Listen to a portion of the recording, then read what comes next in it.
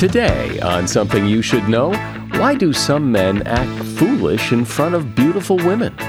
Then, the hidden forces that influence every aspect of your life. Think about it. Why do some medicines work for some people but not others? Why does one smoker die young and another lives to 100? There's a difference that we cannot track down, we cannot fully explain, but it's there and it's powerful, and anybody who doesn't talk about it is misleading you about a fundamental aspect of the way that things work. Then, how chocolate is responsible for the microwave oven, and just how important is the news to the average person? Do people really care about the news? If you ask people, why do you watch the news or why do you read the news, the number one answer you get is for the weather. So people aren't so much in it for, stories about politics or buildings burning down or all that kind of thing. They're watching it for the weather. All this today on Something You Should Know. If you have to hire someone, what's the best way? Referrals? Well, maybe that could work. But just because somebody knows somebody who knows you doesn't necessarily mean they're qualified. Or you could pull out that file of random resumes that came in during the last 6 months. Maybe there's somebody in there. Maybe. Now, if you're hiring, you need Indeed. Indeed is your matching and hiring platform with over 350 million global monthly visitors, according to Indeed data, and a matching engine that helps you find quality candidates fast.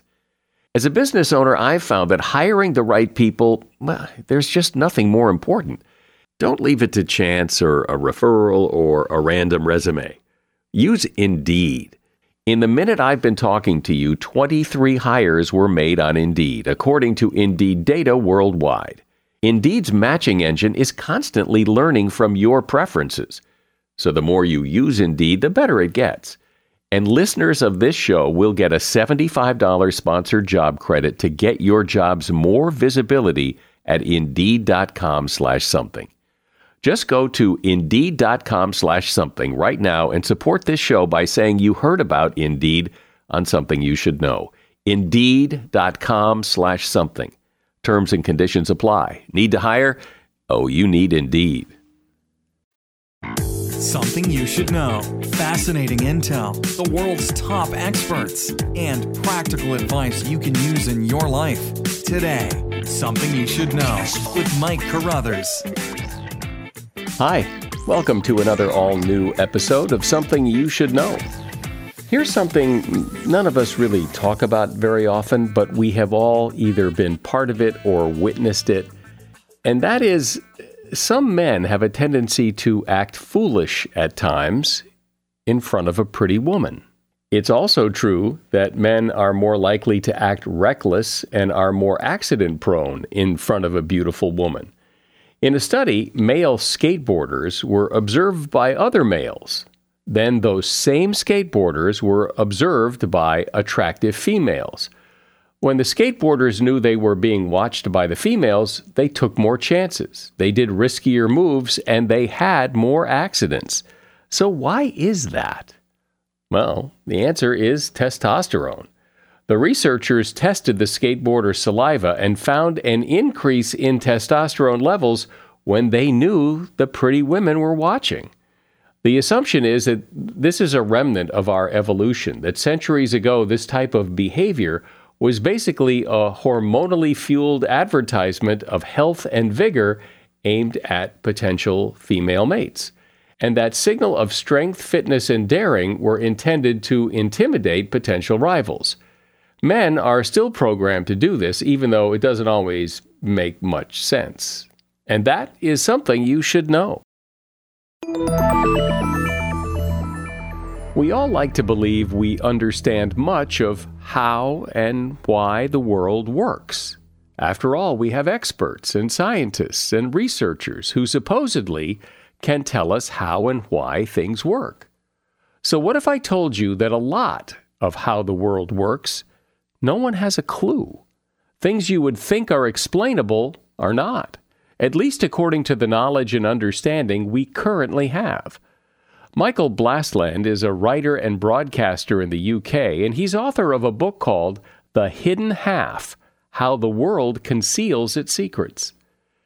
Hi, Michael. So explain what you mean about how so much of the world can't be explained. Can I tell you a story? I love stories. I'm going to take you to an aquarium in Germany in the 1990s. One of the creatures they keep is a crayfish. They're in a tank, and one of these crayfish lays offspring without any contact with a male. And all the offspring are female. And there are no males involved. In fact, one of the first things people say is, where are the males? What's going? Well, what had happened is that it was cloning itself. There were no males involved. When the scientists got hold of these creatures, because they were fascinated, they realized that they could isolate causation because everything's the same. Nothing ever changes there. Then anything that happens in these creatures which is different must be to do with their environment, because that's the only other thing, right? You either have genes or you have environment. You either have nature or you have nurture, the kind of things that influence us as we're growing, as we're behaving, going about our normal way of life. But they went a step further. They put these crayfish into identical environments as well. So now you have creatures which are genetically the same and they're environmentally the same. So let me make sure I understand this. So you've got a crayfish that reproduces by cloning itself. So a clone of itself would be genetically the same. And then these offspring, these cloned offspring, are kept in exactly the same environments. At least as near as any human can make them, right down to the same technician examining on them. They had the same temperature water. They were fed to excess. There was no competition for food. Quite often they were reared separately, so there was not even any interaction to affect the way that they developed. So what are they like, these creatures? Because we've held constant the two causes of everything, genetics and environment, in the development of an animal. And they are the same. But the creatures themselves, one of them is 20 times the weight of another. Every single creature has a different pattern on its carapace, on its shell. They are behaviorally different. Some of them like a crowd, some of them are loners, some of them are dominant, some of them are submissive. They lay their eggs at different points in their lives. They have a different lifespan by a factor of 3. The differences just go on and on and on. And you say, okay, we've explained everything, but there's something else. There's something else. There's some other factor, and people have wrestled for a term to describe what this, a third factor, they sometimes call it. Intangible variation is another word people have come up with. Incidentally, the power of the effect that we're describing is equal to the other two factors combined in many cases. It's equal to genetics and environment combined. So that's pretty interesting. If you control for environment and you control for genetics, so everything should stay the same, and yet it doesn't. I wonder what that other thing is then. What is that other thing that is such a powerful force that causes all these differences in all these baby crayfish? Somehow we have to explain those crayfish. Somehow we have to explain the fact that identical twins, even conjoined twins, are different. Often fundamentally different.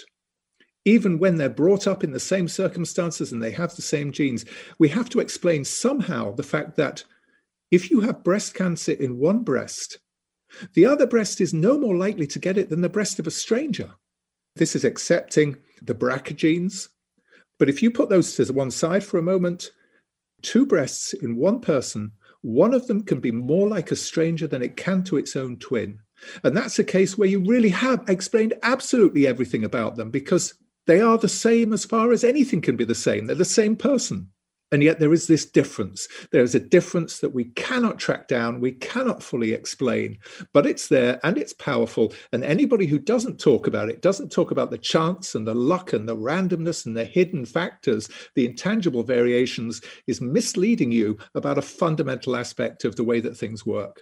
And so what does that mean, that we can't explain it? So we just don't have the knowledge to explain it, or it's something mystical and magical? And so what if we can't explain it? The so what is that if you want to work out how to change things in life, you need to understand the causes. If you think you're going to be able to develop personalized medicine on the basis of people's genetics, you have to understand how often that just isn't going to work, because there are other factors at play. And this extends well beyond biology, by the way. The real so what, I'll give you one more general problem, is that science at the moment has what some critics call a replication crisis. They are trying to redo experiments where they think they've derived authoritative knowledge. And they are finding that when they try and do those experiments again, when they try to replicate them, they're not getting the same results. In fact, they're getting completely different results in many cases. And they're having to conclude that those findings, those original pieces of knowledge that they thought they had, do not stand up, are not valid.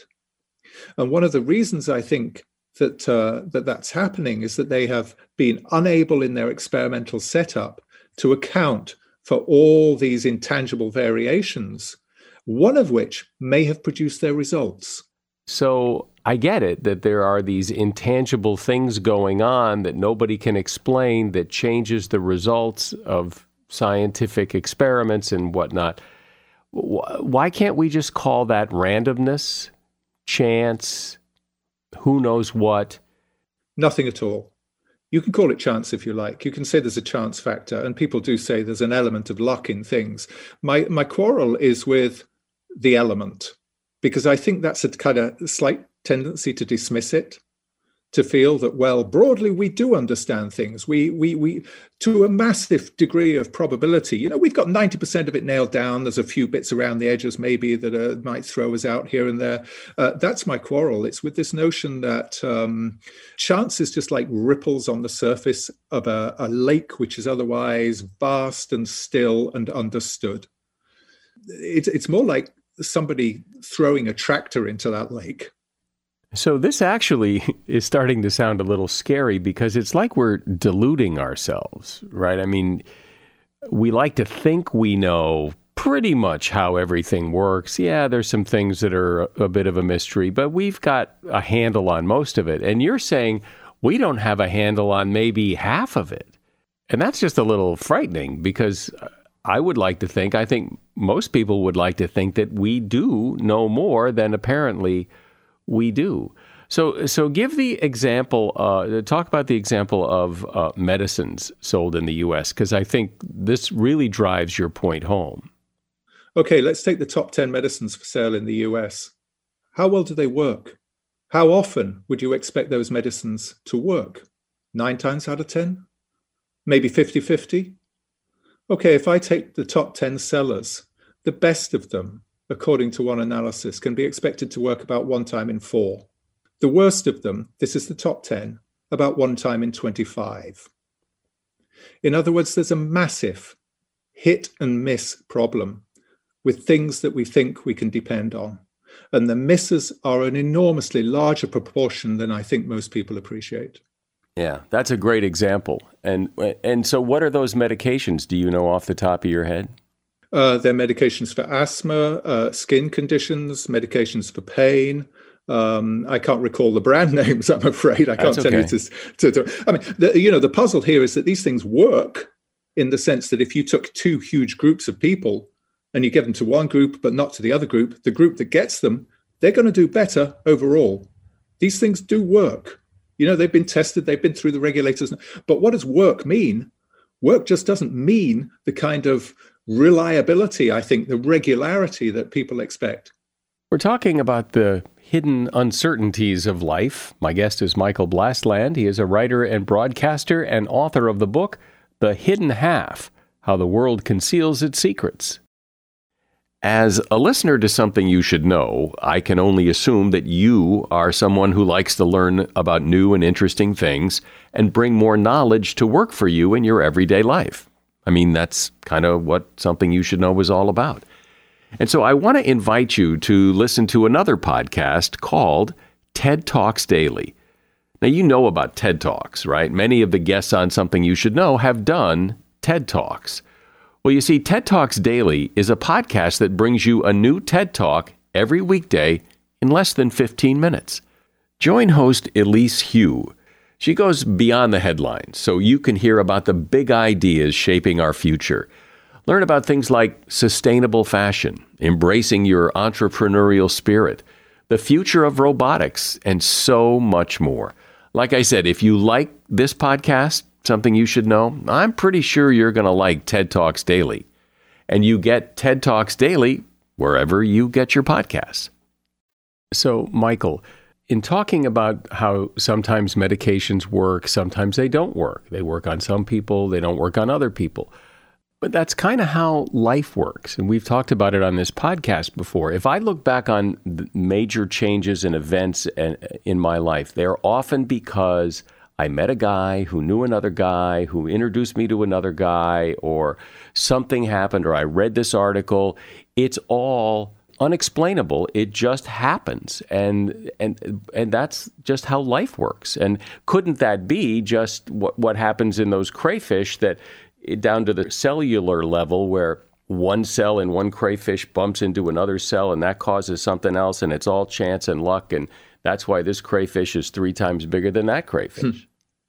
Yeah, I think that something like that in a subcellular way is probably going on. And ain't it the way, everybody has a story to tell about, well, yeah, sure, I grew up on the wrong side of the tracks maybe, and everything looked bad for me. If history is destiny, as people say, then I was doomed. No chance. But then this day, I met somebody, I met a guy, I met a woman, somebody said something to me. These few words made a difference. And when you study criminal behavior, the weird thing is that you find actually that we do have some explanations for how people get into crime. But there have been very, very big studies, a lifetime study following people for something like 40, 50, 70 years to see how they get out of crime.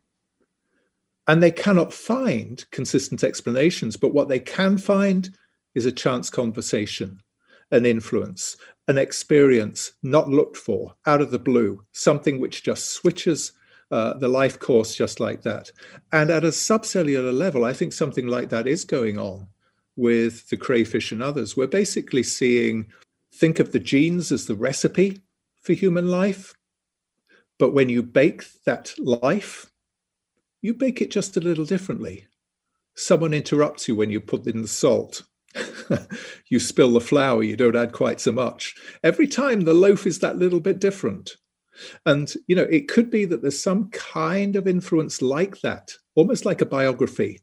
Something comes along, some chance influence, which just changes entirely the way the thing turns out in the end.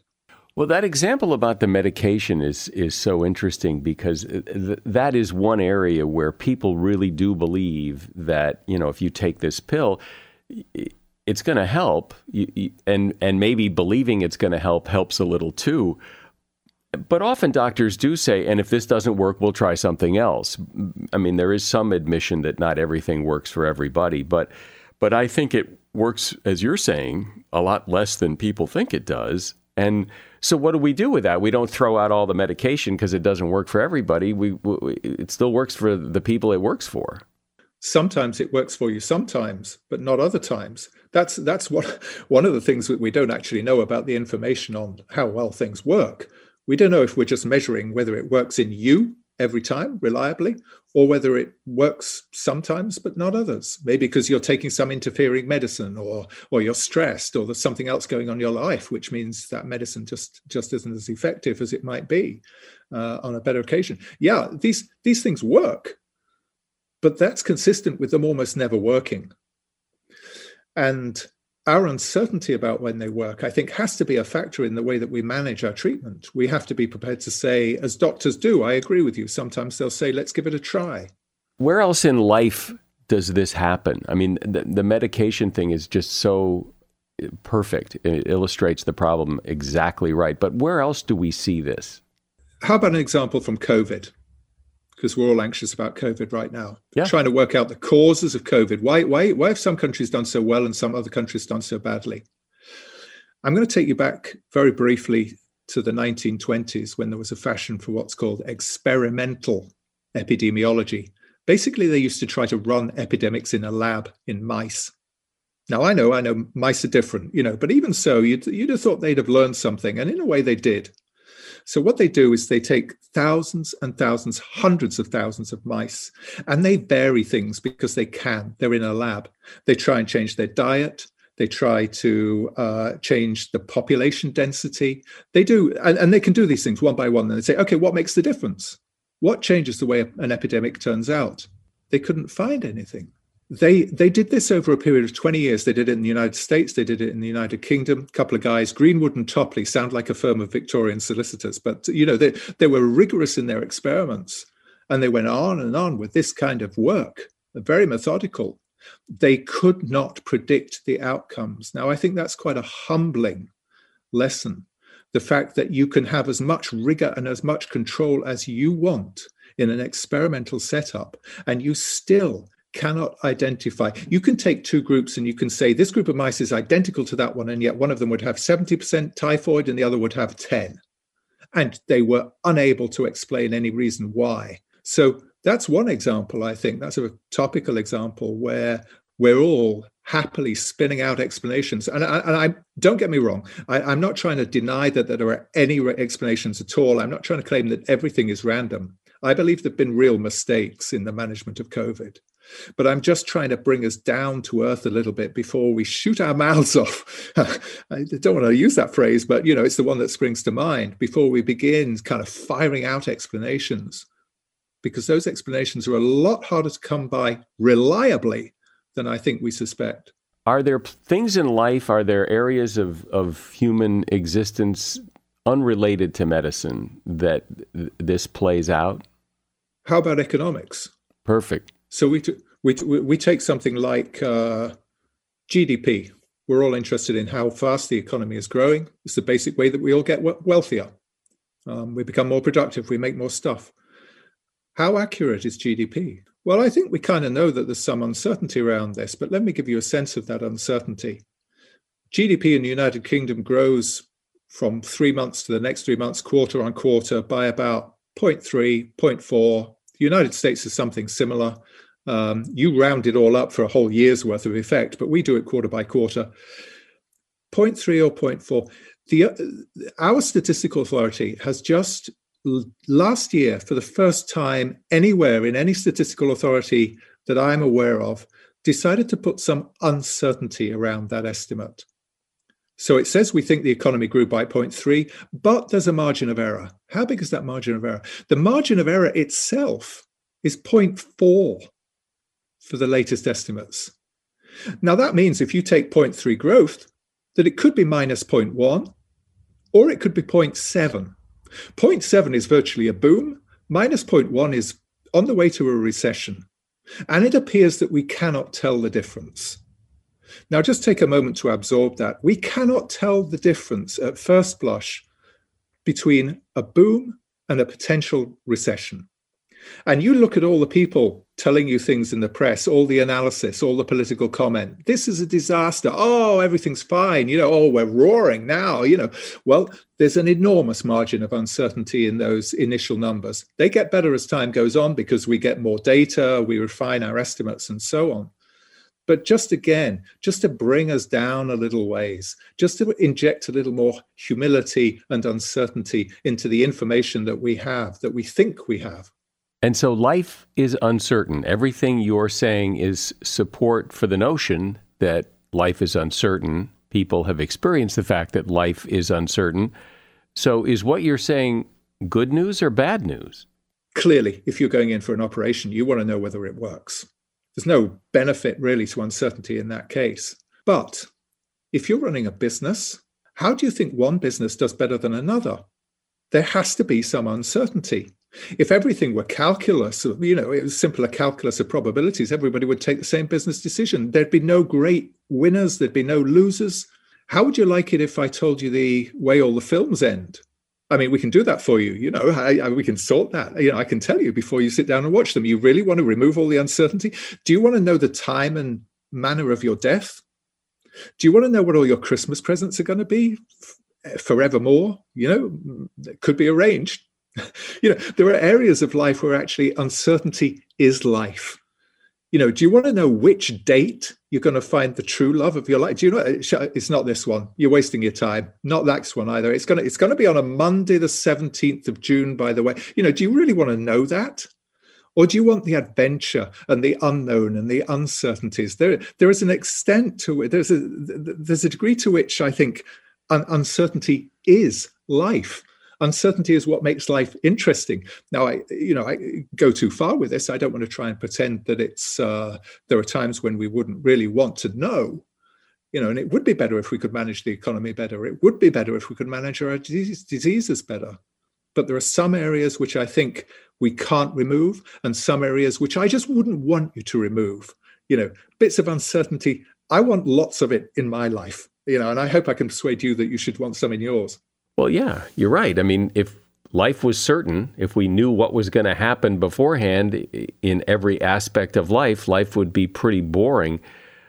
On the other hand, there are plenty of things in life that I think we wish we had more certainty, and we clearly don't, even though we might delude ourselves into thinking that. And I guess that's life. Michael Blastland has been my guest. He is a writer and broadcaster in England, and he is author of a book called The Hidden Half: How the World Conceals Its Secrets. And there's a link to that book in the show notes. Thank you for being here, Michael. Thank you. Bye. Bye-bye. Just how important is the news to you? Do you watch a lot of news on TV, or maybe you get your news online? Maybe you still get a newspaper. Do you think news organizations do a good job of reporting the news? How much does the news of the day actually impact your life? Probably not as much as the people who create the news would like you to believe. Rob Brotherton is a psychology and science writer who researches and teaches political psychology at Barnard College in New York, and he's author of a book called Bad News. Rob has some great insight into just how the news of the day does impact you and what you may not know about the news you see. Hi, Rob. So I've always thought of the news, reporting the news, whether it's online or TV or in a newspaper, that whole process of reporting the news is a fairly modern invention, but actually it goes back quite a ways, right? The publication of daily or weekly news in the form of newspapers, that goes back to about the 1600s. And in fact, news flourished as a business. It absolutely took off pretty quickly in a big way. Consumers really responded to it. And so for centuries now, there has been a very active news industry. Consumers have had a lot of choice of where to go for their news, what kind of news they want to consume. So it's tempting always to think that we're facing new, unprecedented problems, that things are different than ever before. But in a lot of ways, the issues that we're dealing with now are the issues that we've been dealing with news all along. And as much as people consume the news, people criticize the news, that it's one-sided, or that there's too much fake news, or it's too trivial, or it doesn't cover the important news of the day in depth enough, all those things. Yeah, this has been the complaint since people started publishing news. And so, you hear about fake news today and the problems that it's causing us. And that's not to say that there aren't problems currently, but that in a lot of ways they're not new, that we've always been dealing with some of these inherent problems of news. Like, what is news? What's the definition of newsworthiness? And not everybody's going to agree on that. What's the criteria for truth and accuracy in the news? Because, there's a lot of information out there. We're not going to get everything right all the time. So there's always been this balance, this tension between wanting to get information out there and wanting to commoditize it, wanting to monetize it on the one hand, and also wanting to do a public service and to inform the public on the other hand. Talk about what seems obvious to me, and I think a lot of other people, is the news of any given day tends to be very negative. This has become a cliche for a long time now, that if it bleeds, it leads. The news is all bad. So why do we like that? What's so appealing about bad news? And there are a few reasons for this. One reason people have suggested is that journalists, the people producing the news, are all like cynical misanthropes, basically, who just like to cast aspersions on other people and to point out the bad things in life. But I don't think that's an entire explanation. And psychologically, we have what's called a negativity bias. We're drawn towards bad information, negative information. Just think about people slowing down to look at a car crash. And this isn't necessarily a bad thing. It makes sense for us to be drawn to bad information. In our evolutionary history, bad information would have been of of great importance. If somebody told you, a mob's coming to ransack the village, then that's important to know. You can act on that right away.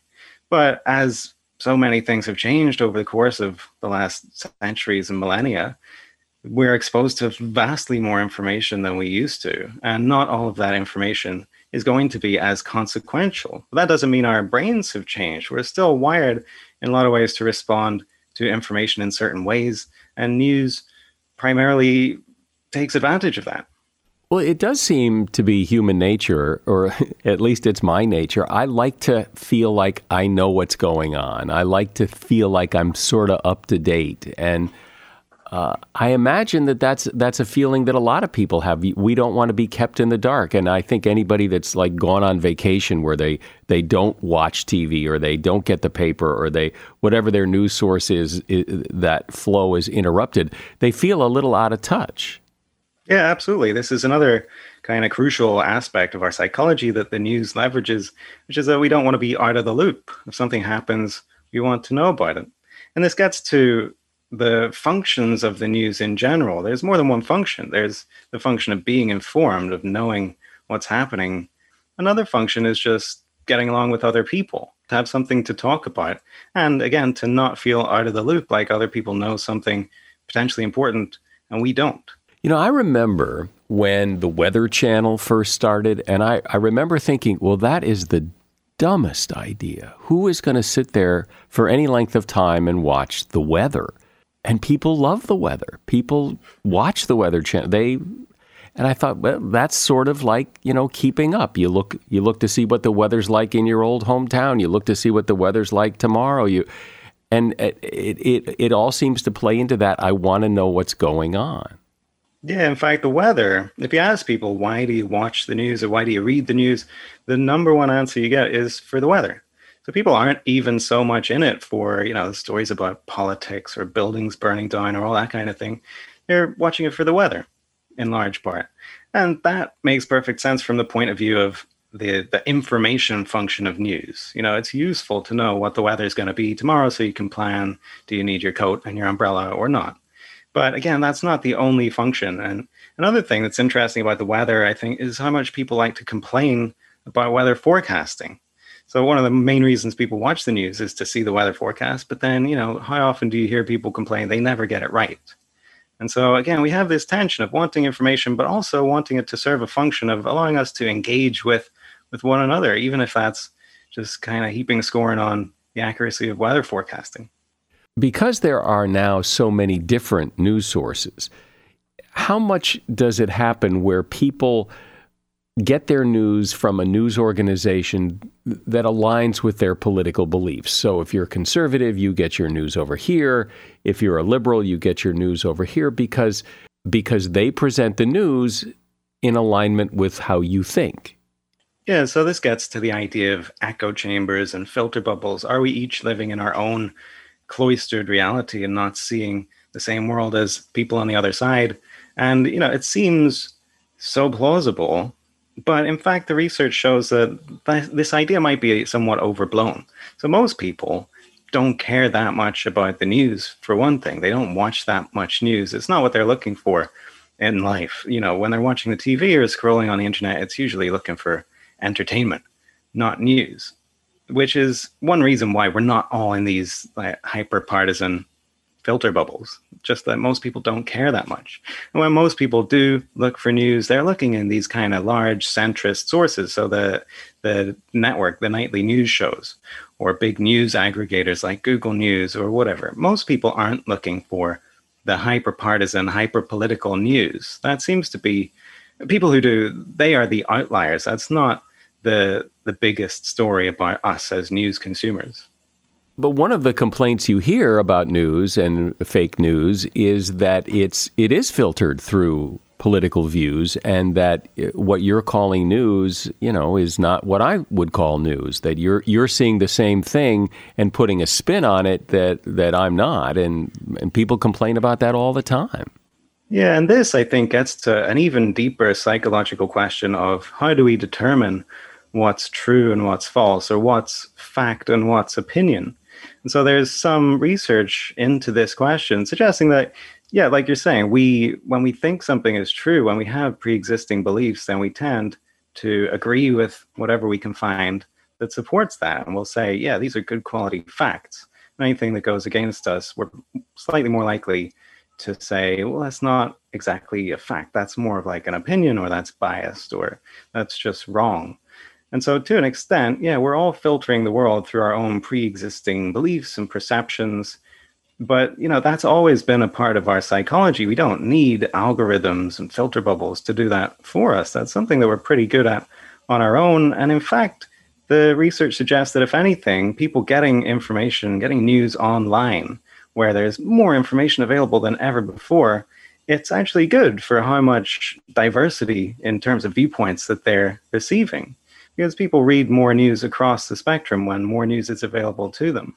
When I worked in the radio business, I reported the news, and it became clear to me that, facts are facts, and you want to report the news objectively, but there are constraints. Newspapers have space constraints. TV and radio have time constraints.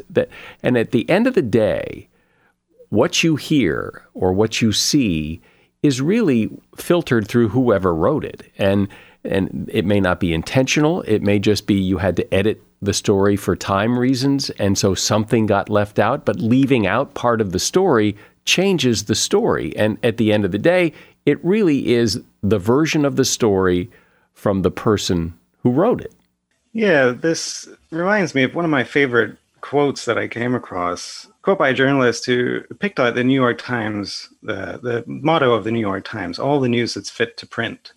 And this journalist said, like, if we were being honest, we would say, well, it's not all the news that's fit to print. It's, some of the goings on that happened to come across our desk in the last 24 hours, and that we had room to fit in the paper, and that we could fit into a typical kind of story structure style. And all these issues that go into producing the news that comes out every day, we tend, I think, or at least I did as a naive consumer, I used to think, like, what's in the newspaper or what's on the news website or whatever, that is the news. That's the most important stuff of the day.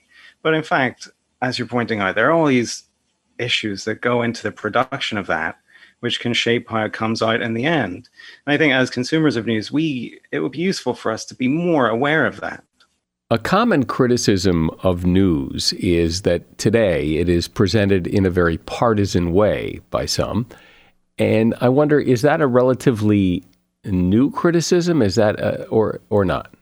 There used to be hyper-partisan news. That used to be the norm. And newspaper editors, on the front page, the editor would write a letter saying, my political rivals are all idiots, and things to that effect, like slightly more politely and in, 19th century florid language. But basically, that was the norm. And in fact, in the history of New York City newspapers, where a lot of the daily newspapers first flourished in the 1820s, 1830s, some of the editors of those papers, they literally got into fistfights on the streets over their political differences. Really? And over, like scathing editorials they would publish about one another. There were duels, there were fistfights. It's, quite an entertaining period of history in that regard. But, the point is, I think there have been different norms in news production over time, even within the United States. It used to be the norm to be overtly political and partisan. Then as technology changed, as the business model changed somewhat in terms of news production, that became less preferable. It became preferable to downplay your political allegiances and, in fact, to emphasize the objectivity of your news reporting. And, things might be changing somewhat again. Seems to be somewhat of a movement away from pledging objectivity, which as an ideal you can never live up to. And in fact, acknowledging again that we all have our own biases, we all have our perspective, even the producers of news. But there have been journalists. I'm thinking of, Walter Cronkite, who was the CBS anchor back in the 60s and 70s, and Edward R. Murrow, and these kind of legendary broadcast journalists who were considered, very objective and very authoritative and trusted. Yeah, there's been, a decline in trust in institutions across the board, pretty much, over the last few decades. But speaking of Walter Cronkite, I mean, there is this sort of myth that he was the most trusted man in America, but it is a myth, basically. It was a product of a single survey asking people how much they trusted different figures. And they were mostly political figures, like senators and the president at the time. This was in the 1970s. And for one reason or another, they included Walter Cronkite as the only news anchor on that survey. And surprise, surprise, he came out above President Richard Nixon and some other senators at the time. But still, it's not that surprising, I think, that this like kindly seeming guy who you see on TV every night would come out ahead of these politicians in a survey of popularity, basically. But I think it's an overstatement to say he was the most trusted man in America. Like I said, since the advent of news as a business, there have always been critics. There's always been this ambivalent relationship between the news and consumers. There does seem to be a distrust when new sources of news materialize.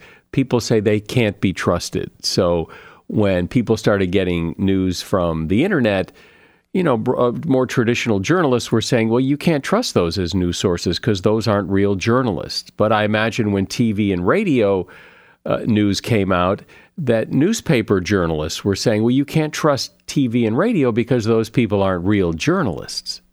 One of the stories that I discovered when I was researching this was the story of the War of the Worlds, Orson Welles' War of the Worlds radio broadcast, which I'm sure many people are familiar with. It was on the radio here in the States in 1938, and it was Orson Welles framed it as if it was a live breaking news broadcast of aliens invading the East Coast of the United States. And if you know anything about this, you probably know that there was mass panic. The newspaper headlines the next day declared that the nation had collectively lost its mind, that people were fleeing their homes and the highways were clogged and one thing and another. And in fact, that's not true. That was fake news. So the New York Times, the front page of the New York Times saying national panic, it never happened. And almost every national and local newspaper the next day, they carried these headlines, and they were all pretty much based on Associated Press bulletins that had been put out saying that people were panicking. There was very little fact checking of the story, and so a lot of papers just credulously reported this thing. And part of the explanation that people came up with for this event, this mass panic, which had not happened, people explained it as being the result of this new technology, the radio, that the radio can't be trusted, or people can't be trusted with the radio. The Washington Post, the headline on page 1 coined this cute term, radiotic America, meaning that, the radio was turning people into idiots, or that idiots like to listen to the radio, if you prefer. But the point was that people were saying people can't be trusted with this new technology of the radio, making information available to the whole nation at the same time. It can't be trusted. And so I think there are recurrent elements of this kind of fear of technology, of new forms, new media, that you can still see today. That is really interesting, because having been a career broadcaster prior to this podcast and being in the radio business, I have always believed that the 1938 War of the Worlds broadcast caused a panic. Up until this very moment, I have always believed that. And you're saying it isn't true.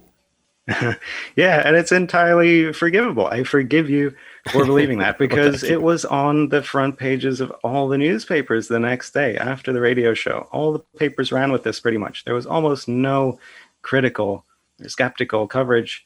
And that's true up to the current day. The skeptical takes on this are beginning to filter down.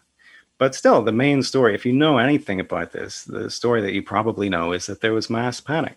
It's only there's an excellent book, a piece of research by a Princeton historian called A. Brad Schwartz. He wrote a wonderful book called Broadcast Hysteria, where he actually went into the archives of the letters that people sent to Orson Welles and to CBS and to the FCC right after the radio show went out.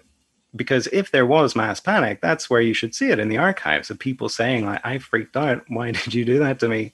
And what this historian found was that there was almost none of that. There were a few people who were like momentarily worried, but there's no evidence of mass panic to the extent nearly that was reported in all the newspapers. And so it shows, the myth-making function that the news can, in some cases, serve. when you watch TV news or you look at the front page of the New York Times or any big newspaper, and the way it's presented is that this is really important. These are the most important things going on right now. But how do people look at it? Do people consume a lot of news and really take it to heart?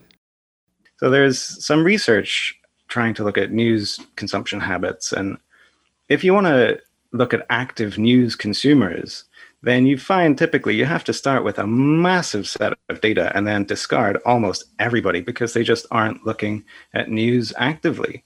And even with quite a low bar, like say, you read 10 news stories over the course of 3 months or so, then you have to discard like 95% of the people because they just aren't looking at that much news.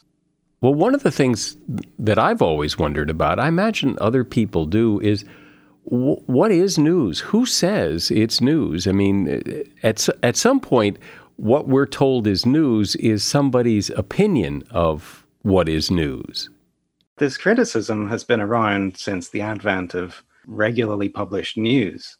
So when newspapers started publishing like one issue a week and then one issue a day, people said, how is this not going to affect the definition of news? This necessarily is going to dilute it and trivialize it. If you have to fill a set number of pages every day in your newspaper, then there are going to be slow news days and you're going to have to put stuff in there that wouldn't otherwise be considered newsworthy. Or on the other hand, if something huge happens, then you have to condense it to fit it in your newspaper. And it levels all this information. It makes it seem all equally important when of course it isn't. It can't be. So what is your view? And maybe there's research to back this up, maybe there's not. But what is your view on just how important is news to people? And is it more important now than ever before or less important now than ever before? So I think overall, it's not that important, which might be disappointing for like news junkies to hear or news producers. But for most people, most of the time, they're not looking for news. They don't care that much about it, and they'll come across it ambiently. They'll look up certain things that they particularly want to know, but it's not the main feature of most people's lives. Which I think is really the critical takeaway here, because it's very easy to watch the news and think that this is so important. But for a lot of people, it just isn't. And it's interesting to hear that insight. Rob Brotherton has been my guest. He is a psychology and science writer. He teaches at Barnard College, and he's author of the book, Bad News. You'll find a link to that book in the show notes. Thanks, Rob. Appreciate you being here. Thanks, Mike. It's been a pleasure. We do love our chocolate. In fact, we spend $7 billion a year on it. Here are some facts about chocolate you might not be aware of.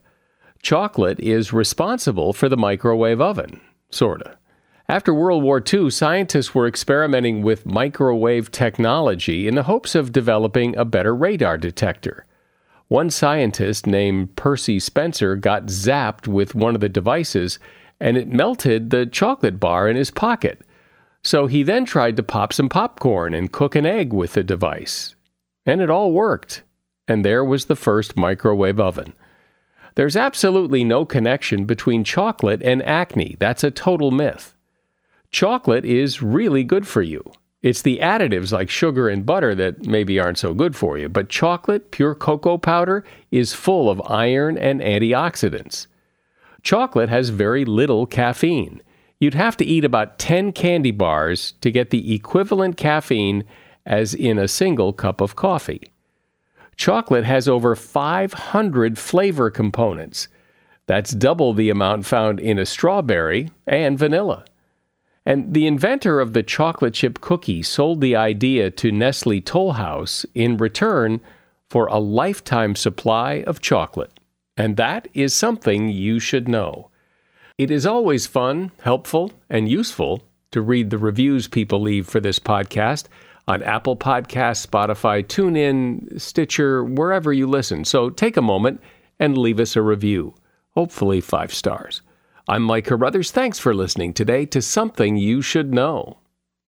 The Bigger Pockets portfolio of podcasts are worthy of your investment. We're having a real conversation as real estate investors. New episodes available every day. It's important to buy where it makes money and not necessarily where you want to travel to. Bigger Pockets, On the Market, Rookie Real Estate, or Money Podcast. The purpose of flipping is to create more cash so then you can reinvest into other types of properties. The Bigger Pockets Podcast on YouTube or wherever you listen.